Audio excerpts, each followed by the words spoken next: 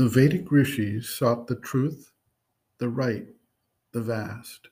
Satyam, Rutam, Brihat.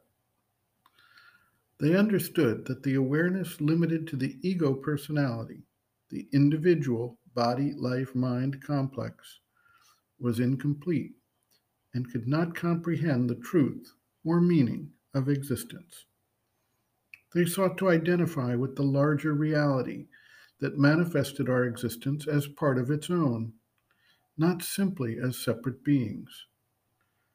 What many do not recognize is that this is not some concept of pure philosophy, but an actual experience of consciousness.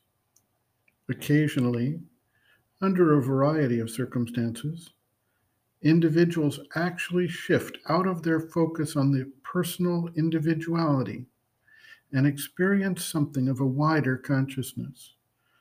Sometimes, in the case of high fever, the individual can experience a loosening of the body to the body awareness and feels a wider consciousness.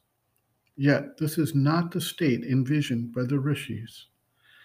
This widening, while nevertheless exceeding the immediate boundary of the body consciousness, remains limited and appears to be more of an awareness of the energy body around the physical body.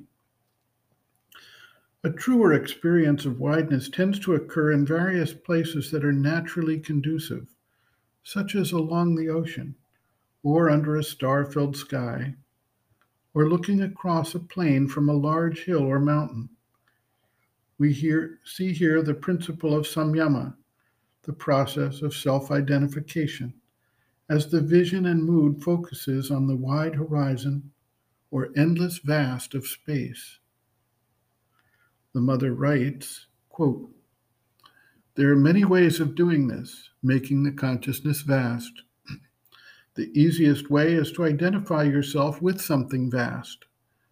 For instance, when you feel that you are shut up in a completely narrow and limited thought, will, consciousness, when you feel as though you were in a shell, then if you begin thinking about something very vast, as for example, the immensity of the waters of an ocean, and if really you can think of this ocean, and if far, far, far, far in all directions, like this, stretches out her arms, how, compared with you, it is so far that you cannot see the other shore, you cannot reach its end anywhere, neither behind or in front, nor to the right or left.